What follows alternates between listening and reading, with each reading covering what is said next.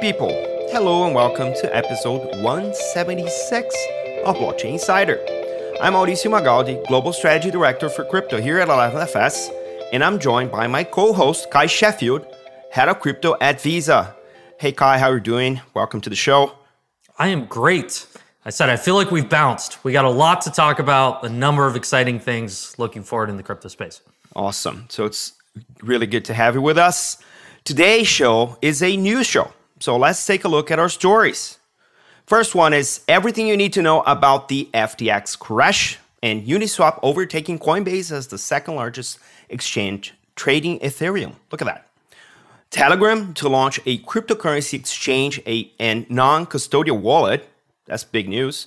And JP Morgan, DBS, SBI Digital Assets complete a DeFi tokenization trial on public blockchain, while the New York Fed and leading banks start regulating liability network pilot. That's very interesting news as well. To dig into this, we're also joined by some fantastic guests making a debut on the show. Dalip Tyagi, SVP and Head of Developer Relations at Polygon Technology. Hey Dalip, welcome to the show. How are you doing today? It's a beautiful Monday morning here in Pacific Northwest, so I'm doing wonderful. And I think industry is going to share some wonderful news this week as well. So looking forward to the conversation. Awesome. And a warm welcome back to Edward Woodford, CEO at Zero Hash. How are you doing today, Edward? And over the weekend, we've had some big news announced. Stripe announced the fiat to crypto on-ramp widget with Zero Hash. So can you give us a brief summary of the news and how that come to pass? How did you partner with Stripe and how that happened? Yeah, no, thanks for having me back on.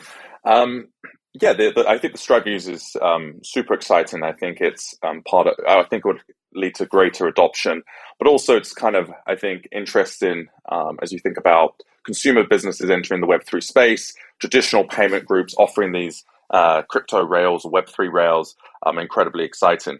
So we've known Stripe for about a year. We power a lot of, I would say, more crypto native on-ramps, groups such as MoonPay or Transact or Banksa. And so, we've got years of experience working with more crypto native groups, but this is obviously one of the newer established payment groups entering the space. So we're super excited to be partnered with them and for that adoption to increase. Awesome. So before we dive in, just as a reminder to the listeners, the views or opinions of our panel are their own and don't necessarily reflect those of the companies that they are representing. And as always, nothing we say here should be taken as tax, financial, or legal advice. So do your own research. So let's get started. So first one, we're going to cover the FTX crash and also a kind of a surprising, but maybe not as surprising, kind of correlated news of Uniswap overtaking Coinbase as the second largest exchange trading Ethereum. So if you lived under a rock, we're going through a massive month of news in crypto where FTX, led by Sam Bankman-Fried, also known as SBF, got into a hut of a mess by doing a bunch of unregulated, I want to say, things with customer balances, having exposed themselves to massive leverages. And then when rumors starting to run on crypto Twitter, FTX, the exchange, got into a liquidity crunch from a massive bank run on client deposits that they could not honor.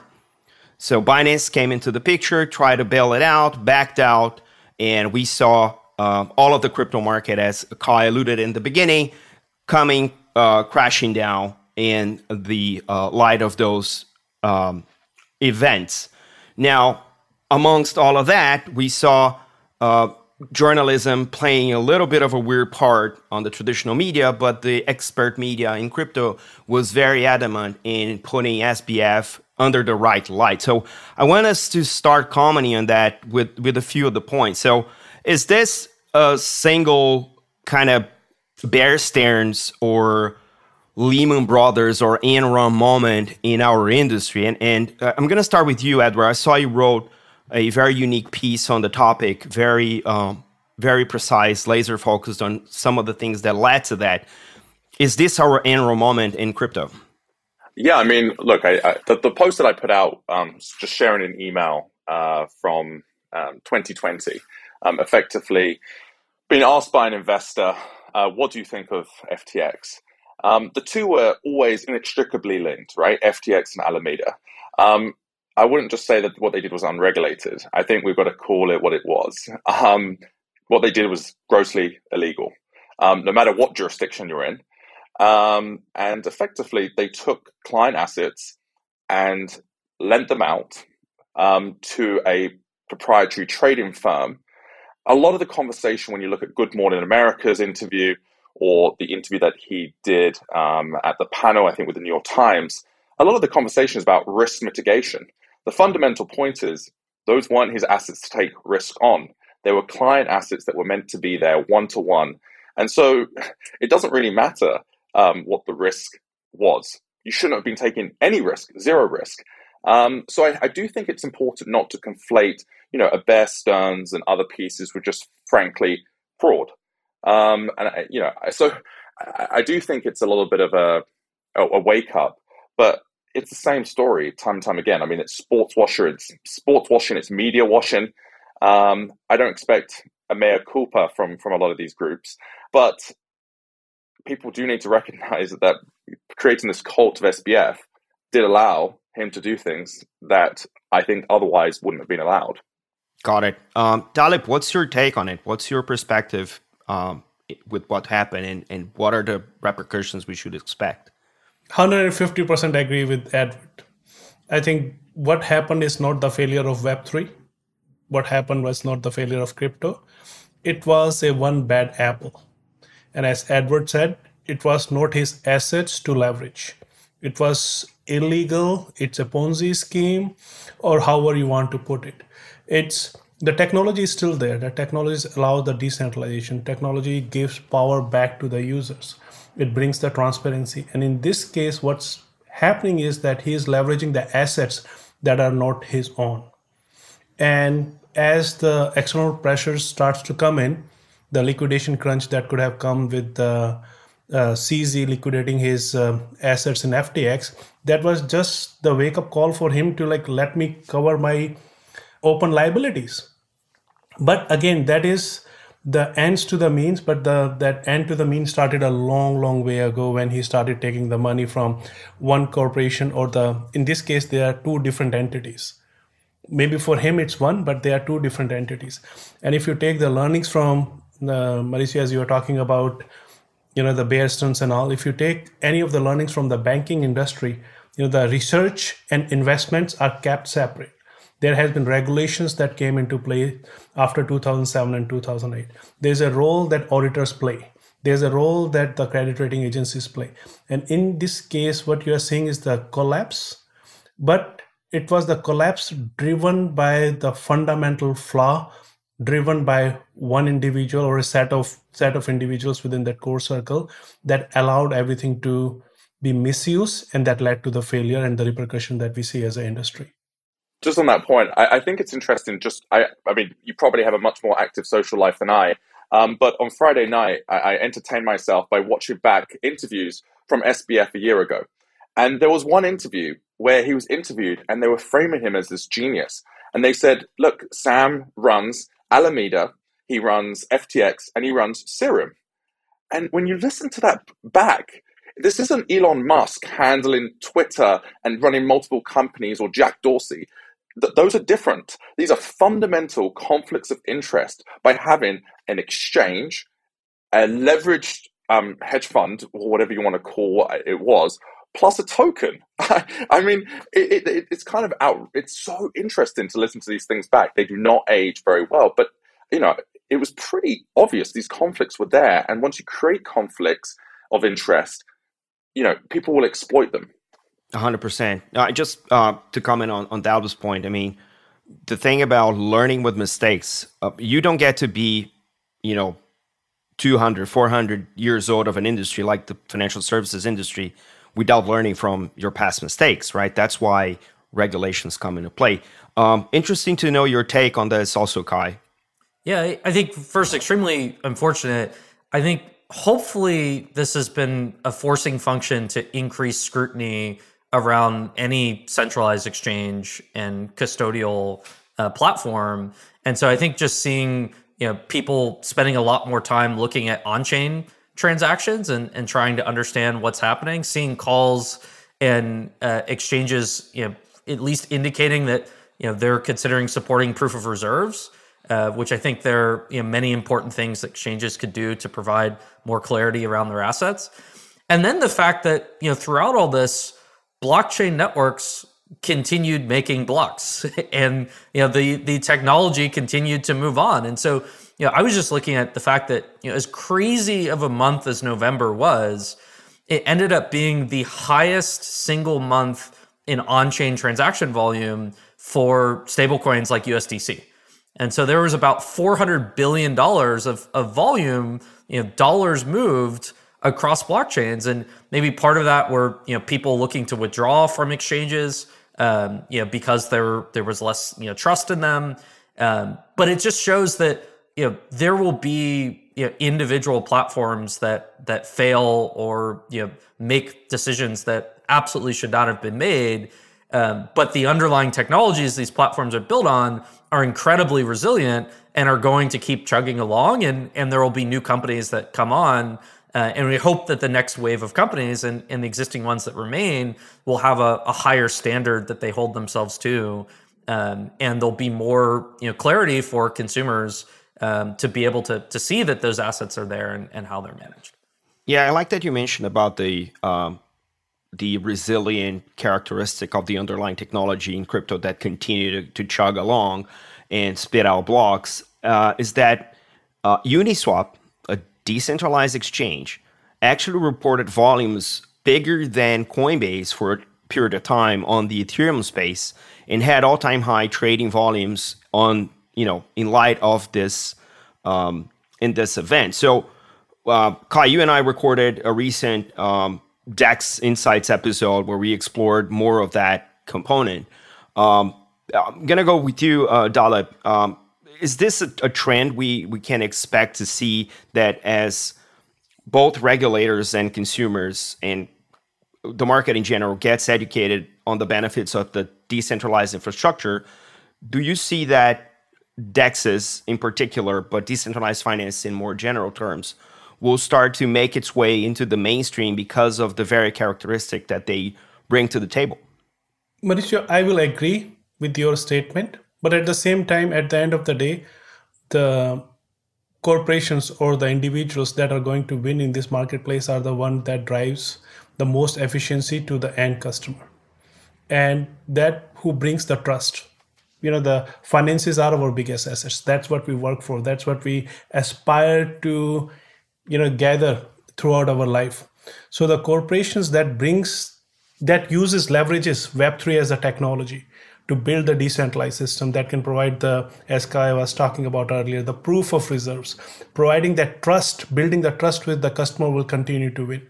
And at the end of the day, when everything becomes a table stake, then it becomes like who provides the better value, like who has the lowest fees, who has the best listing, who has the broadest network, who has the best support.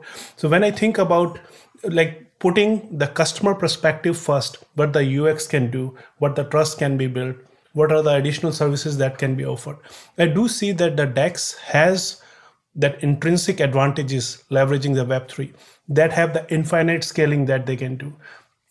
And probably in the short term, they are looking at the businesses that are less regulated. So that has they have a little bit of a runway compared to some of the other traditional exchanges where they can continue to grow. But I think over the long term, the one who keeps customer as a left, right, and center and use technology to enable those experiences, bring the efficiency, bring the visibility in different forms and manners is going to win. So in my short take is that the DEX are going to win in the long term. Got it. No, I think we're well positioned. Any comments in that regard, Edward? I mean, my view is that crypto is a technology and not an asset class, right? So often we do focus on crypto as a trading mechanism or as a store of value, right? As a tradable asset. And that's obviously a big part of the conversation. I mean, I think what's interesting as well is that it's also a payment mechanism, what's happening there. I think both worlds are going to exist. I don't think decentralized finance is going to completely replace CeFi. I think there's going to be some mix. I mean, obviously our business is to enable any traditional business to offer digital assets natively embedded within their own infrastructure, what we call crypto as a service. So I wouldn't necessarily agree DEX is going to win, because that's slightly against our thesis, but I certainly do think DEXs will grow. The overall pie will grow. But it's going to be not just in trading, it's going to be all sorts of things. And just going back to the FTX point, I think that's really, really important as well, because I hope the pendulum doesn't swing too far.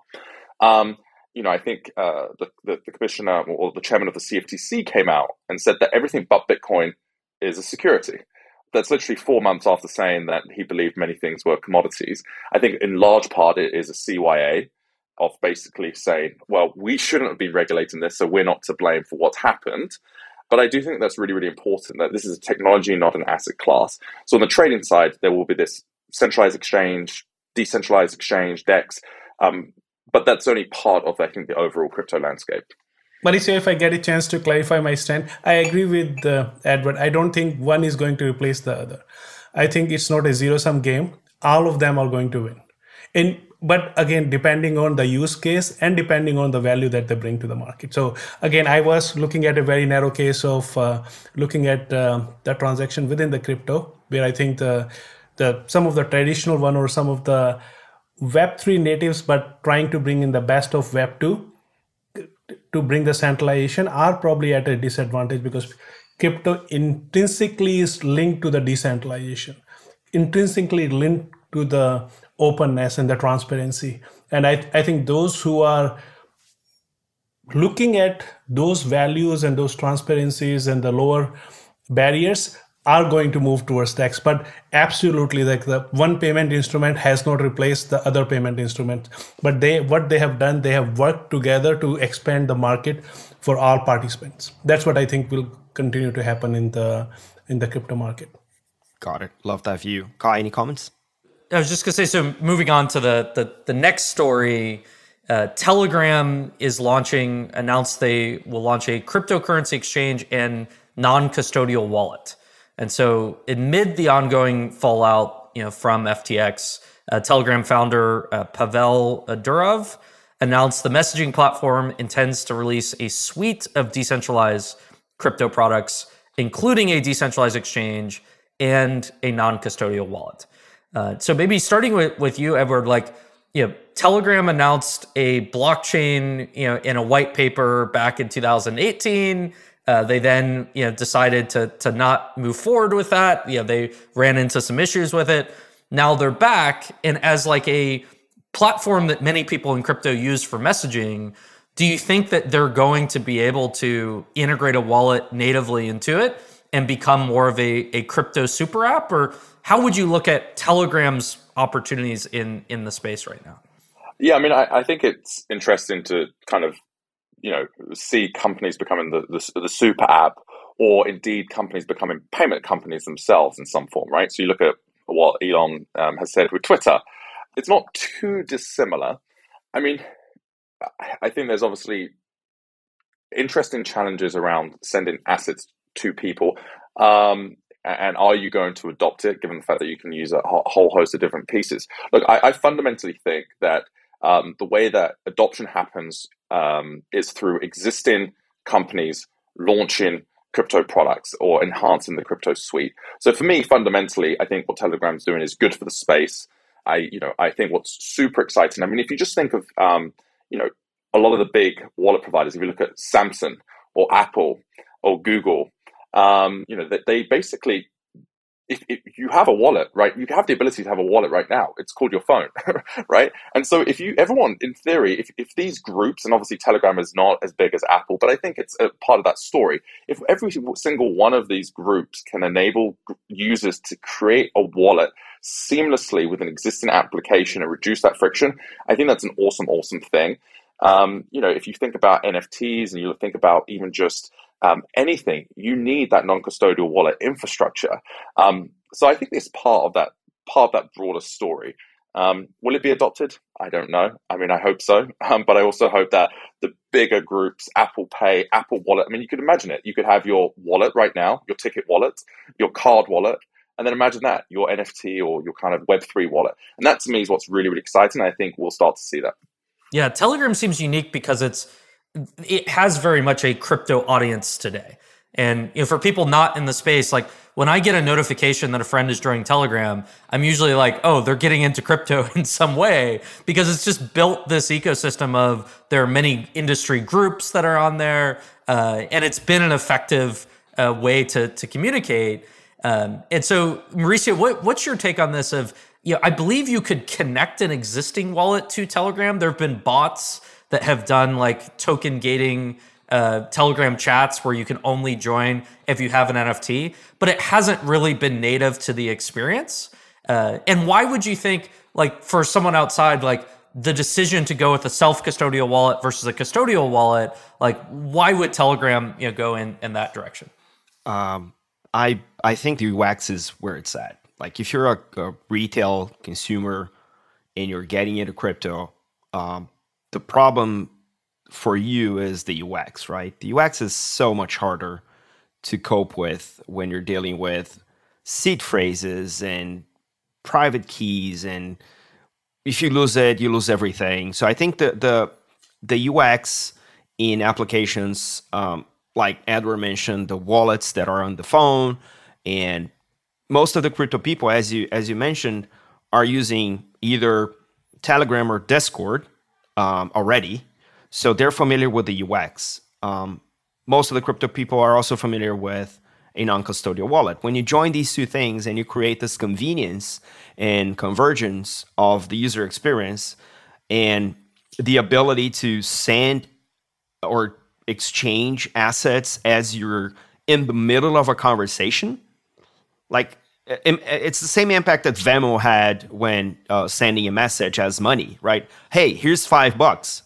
There goes $5. Imagine doing that in crypto terms in the middle of a dialogue with, your friends in a group chat. Maybe, we're going to see DAO treasuries being managed within the context of group chats in Telegram with that capability built in. So all of the derivative use cases that come with better UX and integrated UX, I'm pretty sure are going to be mind-blowing. And I think, if anything, this should serve as an exciting inspiration for other software providers to actually start building embedded crypto experiences like that. Because, as Dalip was saying, well, yeah, Web 2 has a great user experience. It doesn't have ownership, which Web 3 does. You start to move from Web 2 to 2.1 to 2.7, and then at some point to Web 3, you're moving people with you. So I'm hoping that's the case for Telegram, because most of the people I know in crypto, again, same thing, are all in Telegram. Yeah. And Dalip, how do you think about, it's interesting that you used to have, like if you go all the way back to the Libra days, you had large social media messaging platforms saying, let's create both a wallet and a new network, because blockchains are too slow, and you kind of have to create our own network to reach this mainstream scale. Then you could say, okay, Telegram was like, let's create our own network in ton and presumably a wallet on top of it. Now, do you think we've gotten to the point where the protocols and the layer ones, the layer twos have matured to the point where they're almost ready for mainstream consumers? And so these large platforms can just focus on wallets that plug into the underlying protocols instead of having to create both a wallet and a new protocol. Do you think we've gotten to that point with networks like Polygon? I would say so. But I think we are still scratching the surface when it comes to Web3. What is possible? And I will take an example back to the Telegram team. When you think about the Telegram, right? First time I used Telegram, the history came back to me, because working at Facebook, we were thinking at WeChat as a whole system, right? It's a P2P. It's the me sending $5 to Mauricio sending $3 to you out of that microtransactions that happens, which are not possible in some other platforms, right? Because they are too costly, they are not efficient. And secondly, you have the whole enterprise systems like the gaming, the movies, the ordering system, and all those things that can come into play. So I think when it comes to what is possible in Web3, we are still scratching the surface. I think all the Web2 situations that you see, all the business cases that you see in Web2, they have the potential to come to Web3. because we can provide better efficiency, because we can leverage the UX from Web 2, right? And then we can enable the transparency that is not possible on Web 2. So I think that we are still scratching the surface, and more companies are coming in to start from the building. So I have a point of view on that one, Kai. My point of view is that whoever is going to win is going to win on two fundamental things. One is the network effect.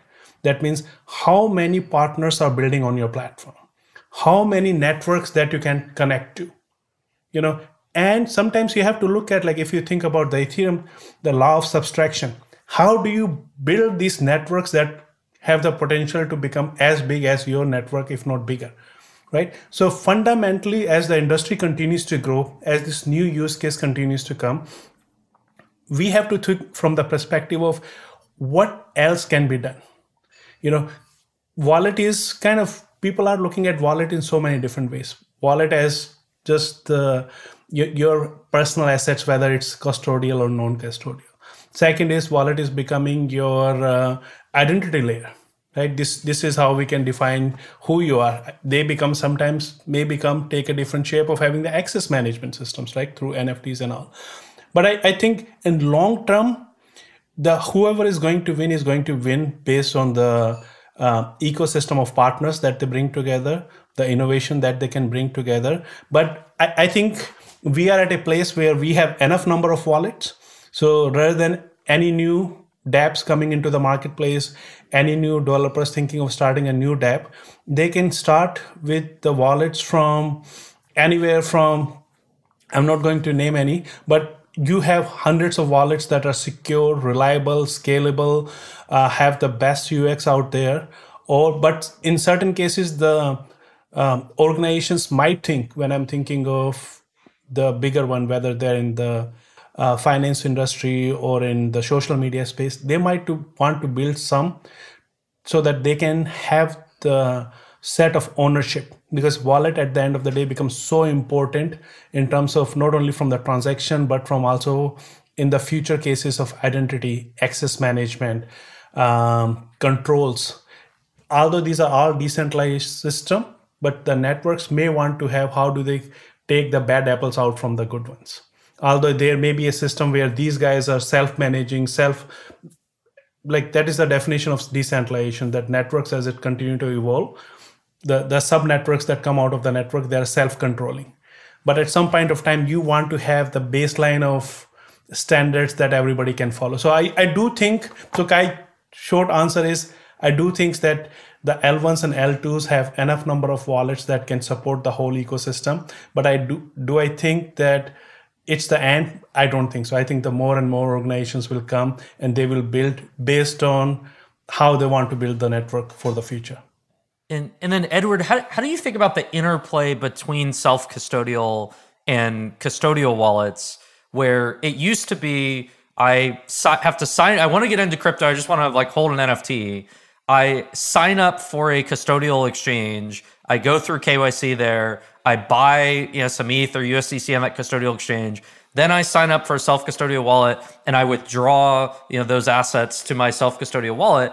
Now, what you're doing with Stripe, it seems like there's this new model where you can have effectively an on-ramp embedded inside of a self-custodial experience. And so you kind of get the best of both worlds. You could still use fiat to get funds in, but then it's immediately going to a self-custodial wallet.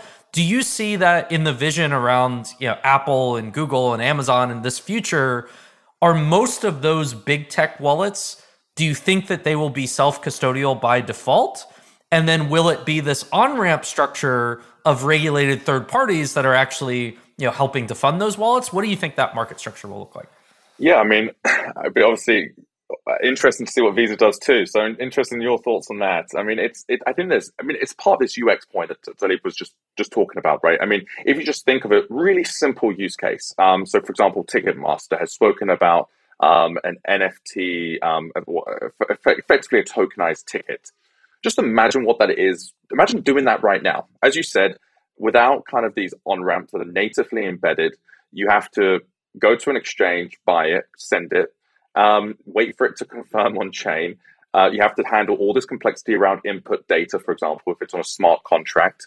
And then guess what? Now you don't have a self-custodial wallet. So now you have to set that up too. Imagine how easy this gets once you've got groups like Stripe and others. You have your phone, you do your Face ID, all of your credentials are already remembered, so you can pay seamlessly. And then you've got groups like Telegram and others, and I think, not forgetting Robinhood, for example. Obviously, that self-custodial wallet on Polygon, I believe, is still in beta. But that's also a really interesting piece. So I do think that story is really, really important. But if you just follow through a really, really simple use case, there is still too much friction.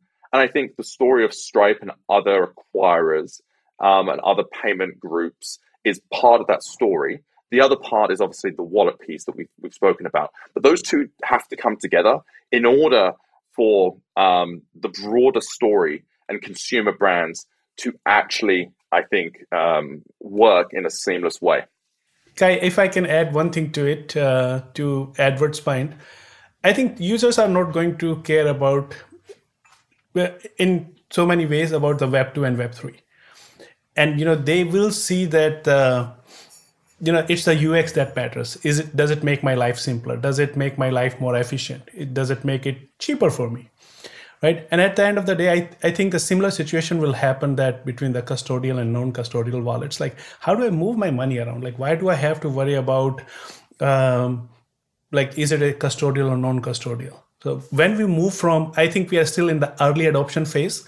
When we move from early adoption to mass adoption, some of these terms may not even matter because it will be difficult for a normal person to understand the difference between a custodial wallet and non-custodial wallet and how my money moves. They want to see how I move it seamlessly. It's my money, right? If I'm the center of the management of how I manage my money, I shouldn't have to worry. And I think over the period of time, the stuff that Edward and Hast1 has done, I think, is going to take a center stage on how we are enabling those scenarios where people feel really empowered to do whatever they want to do, whatever experience they wanted to have, and however they want to do it, right? And do it in a more cost-effective manner than they can do it today. Completely agree. So I think we're just going to take a quick pause here while you hear from our sponsors, and we'll be back shortly. This episode is brought to you by Visa, one of the world's leaders in digital payments. Crypto has opened up a new world of possibility, and Visa is helping everyone take part. Visa enables commerce across their network and crypto networks through solutions like FinTech Fast Track, a quick and easy way for crypto innovators to issue payment credentials. Join us in this new money movement. Learn more at visa.com/crypto. How will Web3 unlock the future of financial services and change the way we think about money? Our first ever Web3 report takes a deep dive into the biggest conversation taking place in finance, unpacking tokens, stablecoins, ESG, DAOs, DeFi, regulation, and so much more. We also take a look at the opportunities it presents for your business. For crypto natives and newbies, head to 11fs.com/Web3 report to download it today and get Web3 ready. Welcome back. For the second half of the show, we're going to start off with a couple of headlines that seemingly unrelated, but they are. So JP Morgan and DBS in Singapore with SBI Digital Asset completed a DeFi tokenization trial on public blockchains. On the other side of the world, the New York Fed and leading banks in the US are starting a regulated liability network pilot. So on the Singapore case, the Monetary Authority of Singapore, MAS, announced the completion of the pilot of Project Guardian, exploring the potential of DeFi for regulated financial institutions. So with JP Morgan, Onyx division, their blockchain division, DBS and SBI, they executed this pilot for FX transactions and government bond trades using a modified version of Aave Arc and Uniswap running, look at that, on the Polygon blockchain. One of the tests was an FX trade, and the other one was trading government bonds, and the currency that they used was tokenized forms of deposits. On the other hand, in the New York news, there's a 12-week pilot running with the New York Federal Reserve, with I think it's 8 banks in total, the major banks in the U.S. They're going to do tests with what they call the Regulated Liability Network that will serve as ground for participants to experiment with wholesale digital asset transactions and settlements. And this is only going to use simulated data, but is going to prove the concept of bringing in tokenized deposits. So I'm going to start with you, Dalip, because this is obviously Polygon related in the sense of the mass pilot. Why is this so important? Why is, at this stage of the industry, having banks delving into DeFi is important for the overall development of the industry? For 2 reasons. Number one, that big banks and big institutions are taking interest. And second is that interest is translating into the proof of concept. So what you have seen between the Monetary Authority of Singapore and JP Morgan is that this is beyond just the concept. This is the real proof of concepts that's out there. And from there, it's like the other competitors are also taking notes, right? And again, I always go back to the fundamental things that people do the things because they can do it more effectively and they can do it more transparently, right? And in this case, they prove that it is possible.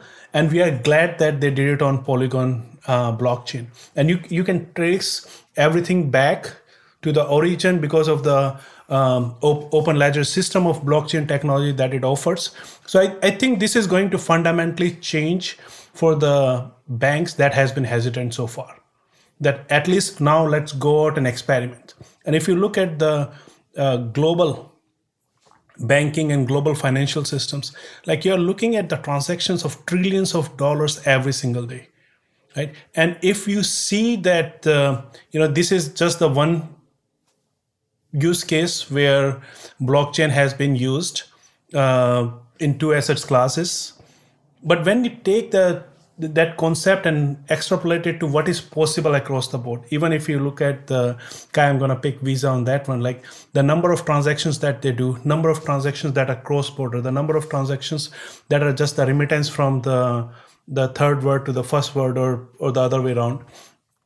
It's a huge, huge, huge market opportunity for everyone in the financial system, from simple transactions on P2P, like that we just talked about which is possible on Telegram, to the biggest assets class that can transfer, right? And each one of them have different requirements when it comes to the security and regulations. But these proof of concepts make the headway for the others to come forward and even for the regulators to come forward and kind of participate on what the future of the cross-border transactions could look like. What is the asset class transference could look like from the regulatory standpoint. So that's why I think it's just opening up that, that faucet that's going to fill up the whole pool in the long term.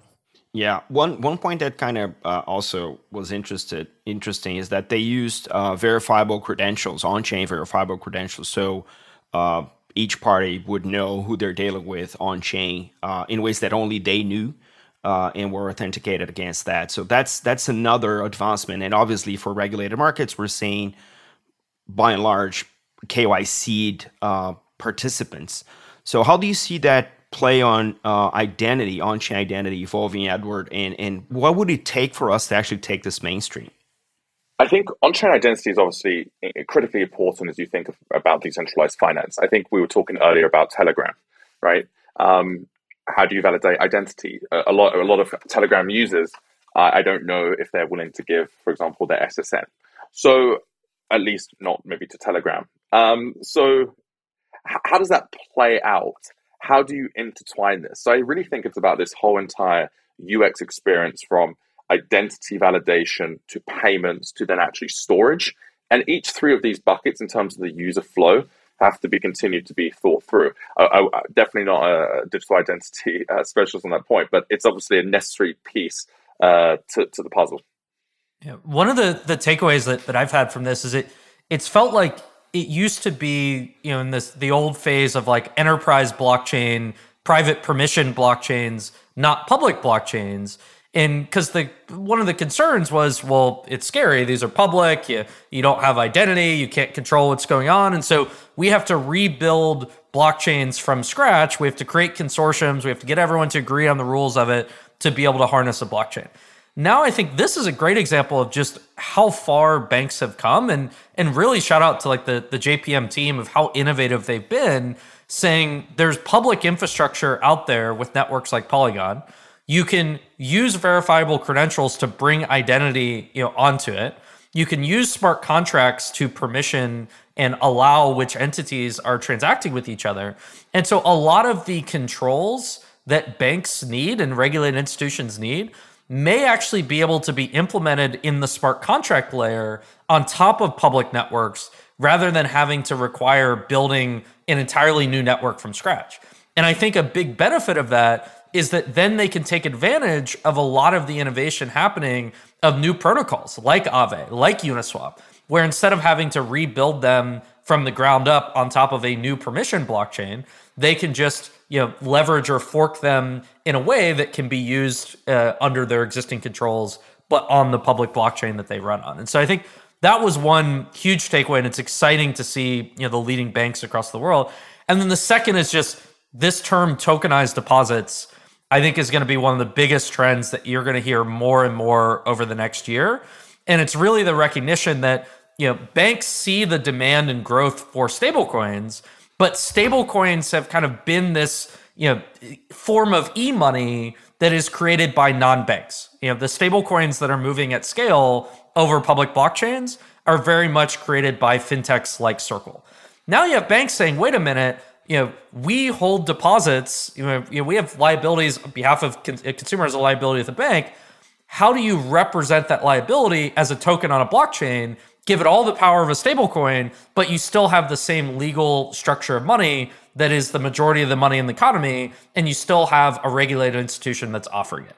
And so I think we're seeing a lot of interest in the second news item of the regulated liability network is that concept of it's not just this dichotomy between stablecoins by fintechs and central bank digital currencies by central banks. There are thousands of banks that create and offer money to consumers. How do they bring their money on chain? I think that there's going to be a lot of innovation that happens there. And I think, to your point, that kind of puts a lot of resolution on the debate, because it's going to be much simpler to use the infrastructure that's already there under the same regulatory understanding than having to create something that is new technology, new framework all at once. It's just so many moving parts for CBDCs to work, while stablecoins and maybe now tokenized deposits can play that part. So let's wrap it up. I'm going to hand it over to you, Kai, for honorable mentions.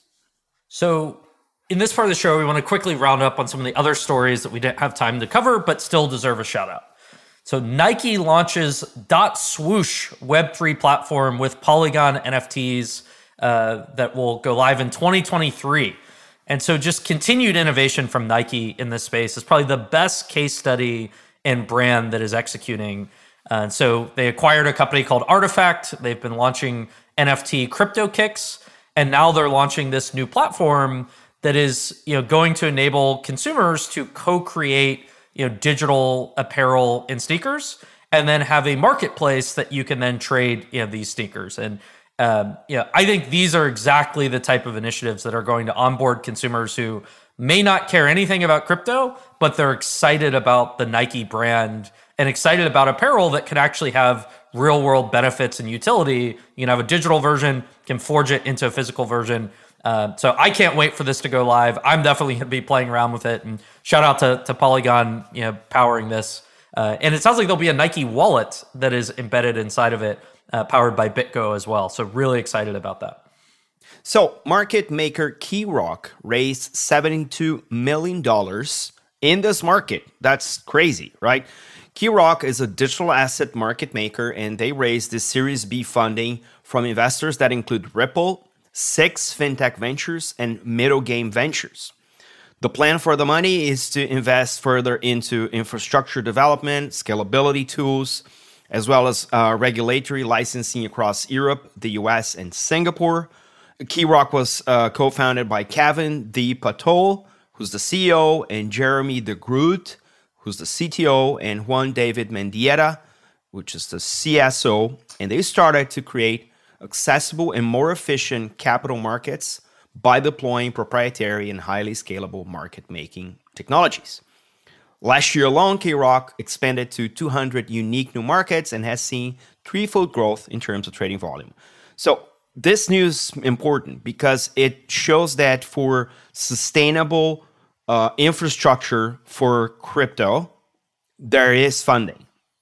Again, we're talking about FTX all along, and what we're seeing here is a particular player in the market who's working in the infrastructure to create more efficient market-making processes, gets funded when needed, even though the markets is crashing down because of FTX.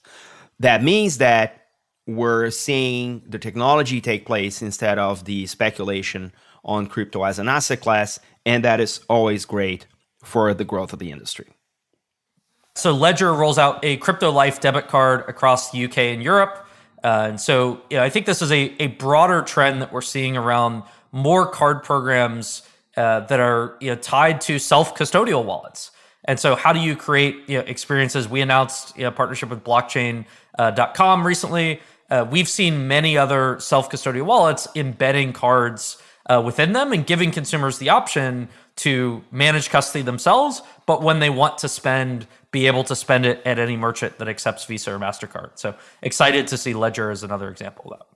Awesome. So for this last segment of today's show, we're going to bring the panel back in, and I want to take a look at what the news and headlines have been grabbing your attention this month. Just a quick fire round. So I'm going to start with you, Edward. Could you share something new that you're really excited about in the industry? I mean, other than obviously your news with Stripe. Yeah, honestly, I need to think about the one. It's been so overwhelmed by the FTX piece. I mean, I don't know. You're gonna have to come back to me on that one. Awesome, Dalip. Anything for you? There has been quite a few, and quite a few that we discussed here too. But I will start with the caveat that I think whatever we discussed today, it's just scratching the surface, and it's just like whatever we see, like one part of innovation in the DeFi space with JP Morgan and with the Singapore Monetary Authority, these are just the leading example of what's out there, what's possible. And more participants need to come together to make that innovation happen. And by the time it gets to the mainstream, there is no Web 2 and Web 3. There is no divide. There is just the best users experience, putting the user as the left, right, and center of that ownership. Having said that, Nike is a great example that was just shared. Reddit, like another community-based, community-led program that is taking to the strides when it comes to NFT, like another great example. We already discussed the Singapore and the JP Morgan example. But other than that, when I think of the Nubank in Latin America, how they are looking at leveraging the supernets from Polygon, again, in the same realm of things of how do you look at the assets, how do you look at the tokenization of those assets and making it easier for the end user to own it and transfer it and whole 9 yards when it comes to the financial assets. The Disney accelerators that was announced earlier this month. Again, a big play of how do we bring the Web 2 communities into Web 3. Starbucks, I'm looking forward to what that opportunity can do for the industry when you have the NFTs in the hand of masses. How do they understand the difference between something we discussed earlier, the wallets, and who owns the wallets and which wallet do you use? How does it help drive the awareness and education among the masses as we see the big entry from the everyday consumers into the space that has been led by mostly the early adopters and mostly by techies? Awesome. Kai, is there anything particularly exciting you about the industry? I think that the next generation of self-custodial wallets, I've been playing around with a lot of wallets, lately, and just seeing what some of the newer experiences are looking like. And it feels like particularly ones that are optimized for either layer 2s or new high throughput blockchains, where that's the default. When the on-ramp goes directly onto USDC on Polygon or a stablecoin on a layer 2 like ZK Sync. And we're almost getting to the point where we might be like 6 to 9 months away from you could actually build a wallet that looks and feels like a global Venmo that you could give to someone that they wouldn't have to know anything about crypto to be able to do it.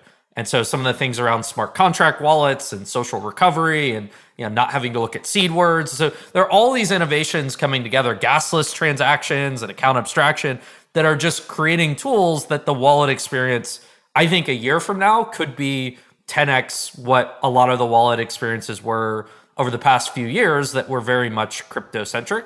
And I think that's a huge opportunity for many companies in the space. Love it.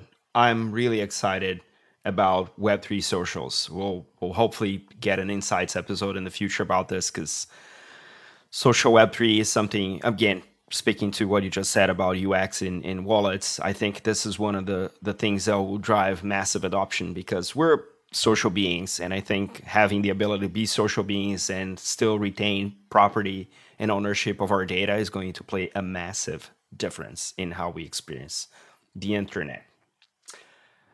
Do you think of anything, Edward? Can I poke your brain on that? Honestly, you guys have said everything. I mean, it's nice to think of some good news despite a week, but I feel like I've been a little bit too in it. But I mean, there's a lot. I think the cross-border pieces, right? But there's nothing really that's come out publicly on those pieces. But I mean, I think for us, right, it's all about traditional players, traditional acquirers entering the space. And for us, look, Zero Hash doesn't want to be the brand. We would sometimes say we want to be the largest group in crypto that you don't know about. And so I think that's really part of it. I think cross-border remittance is going to be super, super interesting. But, a lot of people have delayed a lot of public announcements. So I think January is going to be a really, really exciting time. I know speaking from personal knowledge as well. Absolutely. Thank you so much. So we're going to wrap up this news show. And just a quick reminder again, let you know the views of our panel are their own and not necessarily the opinions of the companies that they are representing. Thank you so much to our guests. So where can people find more about you, Dalip? Twitter and LinkedIn. My Twitter handle is dtyagi and my LinkedIn handle is Dalip Tyagi. Awesome. Edward? Yeah, you can follow Zero Hash on Twitter, which is just Zero Hash X. And then obviously you can follow me on LinkedIn. And then also if you want to shoot me an email, it's just edward@zerohash.com. Awesome. Kai? On Twitter @Kai Sheffield and visa.com/crypto. And as for me, you can find me on 11fs.com, on Twitter @0xmauricio, and on LinkedIn, Mauricio Magaldi. So thanks for listening. If you like what you heard, subscribe to our podcast so you never miss an episode. And if you really love it, please leave us a review. It helps us to make it better and helps other people find the show. As always, if you want to join the conversation, find us on social media. Just search for 11FS or Blockchain Insider, or email us at podcasts@11fs.com. This is all for today. Stay rare, stay weird. LFG.